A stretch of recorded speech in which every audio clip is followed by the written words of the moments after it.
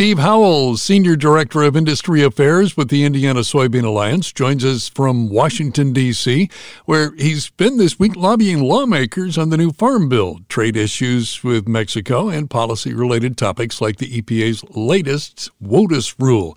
Steve, appreciate you carving out some time to talk to our farmers about what the Indiana Soybean Alliance is doing there. Let's start with WOTUS, the waters of the U.S. Now, I get the sense from farmers that they see WOTUS and, by extension, conservation programs somewhat akin to the Green New Deal. What's ASA's position and maybe the message to lawmakers? Well, I believe the frustration that farmers have toward regulations in general, but the waters of the U.S. rule in particular, is that it just seems like it's written by folks that don't understand really what happens on a farm and what the reality is on the farm, particularly the lack of understanding that farmers are going to care for the land. It's our lifeblood. The soil is our lifeblood. The water is our lifeblood. We've got to take care of that, and we do. So I think there's really a lack of understanding that that's what's happening on the farm currently, and then just a lack of understanding of what our practices are and the impact that those practices have. I think also that frustration is compounded by the fact that there's a lot of vagueness in the rule.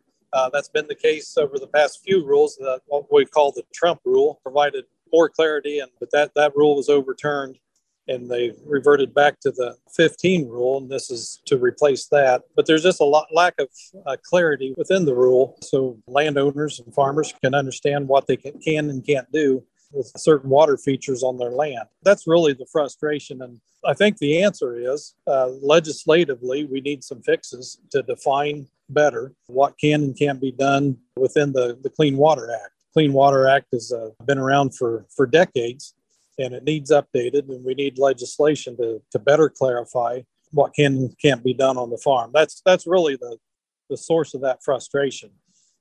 We just need some clarity, and it's got to make sense on the land. I'm sure you've heard the comments from the Farm Bureau and their message about voluntary versus mandatory, specifically referencing compliance with conservation programs tied to crop insurance. So is there any optimism that educating lawmakers is going to mitigate that? Actually, from my perspective, there's cause for a lot of optimism. Frankly, a lot of times when we go into these meetings, we tell them, what our priorities are. A number of the meetings, they started with the staff or the members started with WOTUS concerns. So I think that it's on their radar. It's certainly something they're hearing from agriculture and from other sectors, that the rule is flawed and it needs corrected, and legislation is what's needed to correct a lot of the flaws within the waters of the U.S. So the agencies aren't coming up with these vague interpretations and kind of pulling us back and forth on what we can and can't do. It needs to be tightened up in legislation. So I guess just from the standpoint that they raised the issue, a lot of times raised the issue before we had a chance, tells me that it's on their radar and they want to address it and make fixes. So I know one idea that Senator Braun had mentioned is an ag advisory board for EPA. It would be housed at USDA, but it would be to develop advice for EPA to better address the water issues and understand better what happens on a farm. So I think that's an interesting concept. I think there's some merit there. We just want to make sure that advisory board would have some power, that what they would recommend would be adopted by the EPA.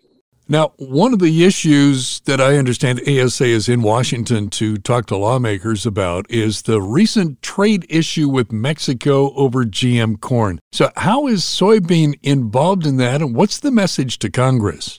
It's very concerning when one party to an agreement can just arbitrarily ignore certain parts of an agreement, whether that's a trade agreement or frankly anything else. If you had a private agreement between, let's say, a landowner and a farmer, it wouldn't work too well if just mid-stride you just chose to ignore part of that agreement. That's ASA's primary concern with that, is that, it's a corn issue now, but what if it's a soybean issue the next time a party to the agreement just chooses to ignore that trade agreement? So that's primarily the case. And then, as with a lot of our advocacy efforts, you get more done if you can build a coalition, and that's what National Corn Growers is doing, is trying to build out that coalition of ag groups to ask the administration to initiate a dispute settlement under the USMCA. So that's one of the reasons the American Soybean Association is interested in this. You're right, it is a corn issue now, but there's value in building a coalition, and ASA is looking at joining that coalition and seeing where the appropriate level of involvement would be. So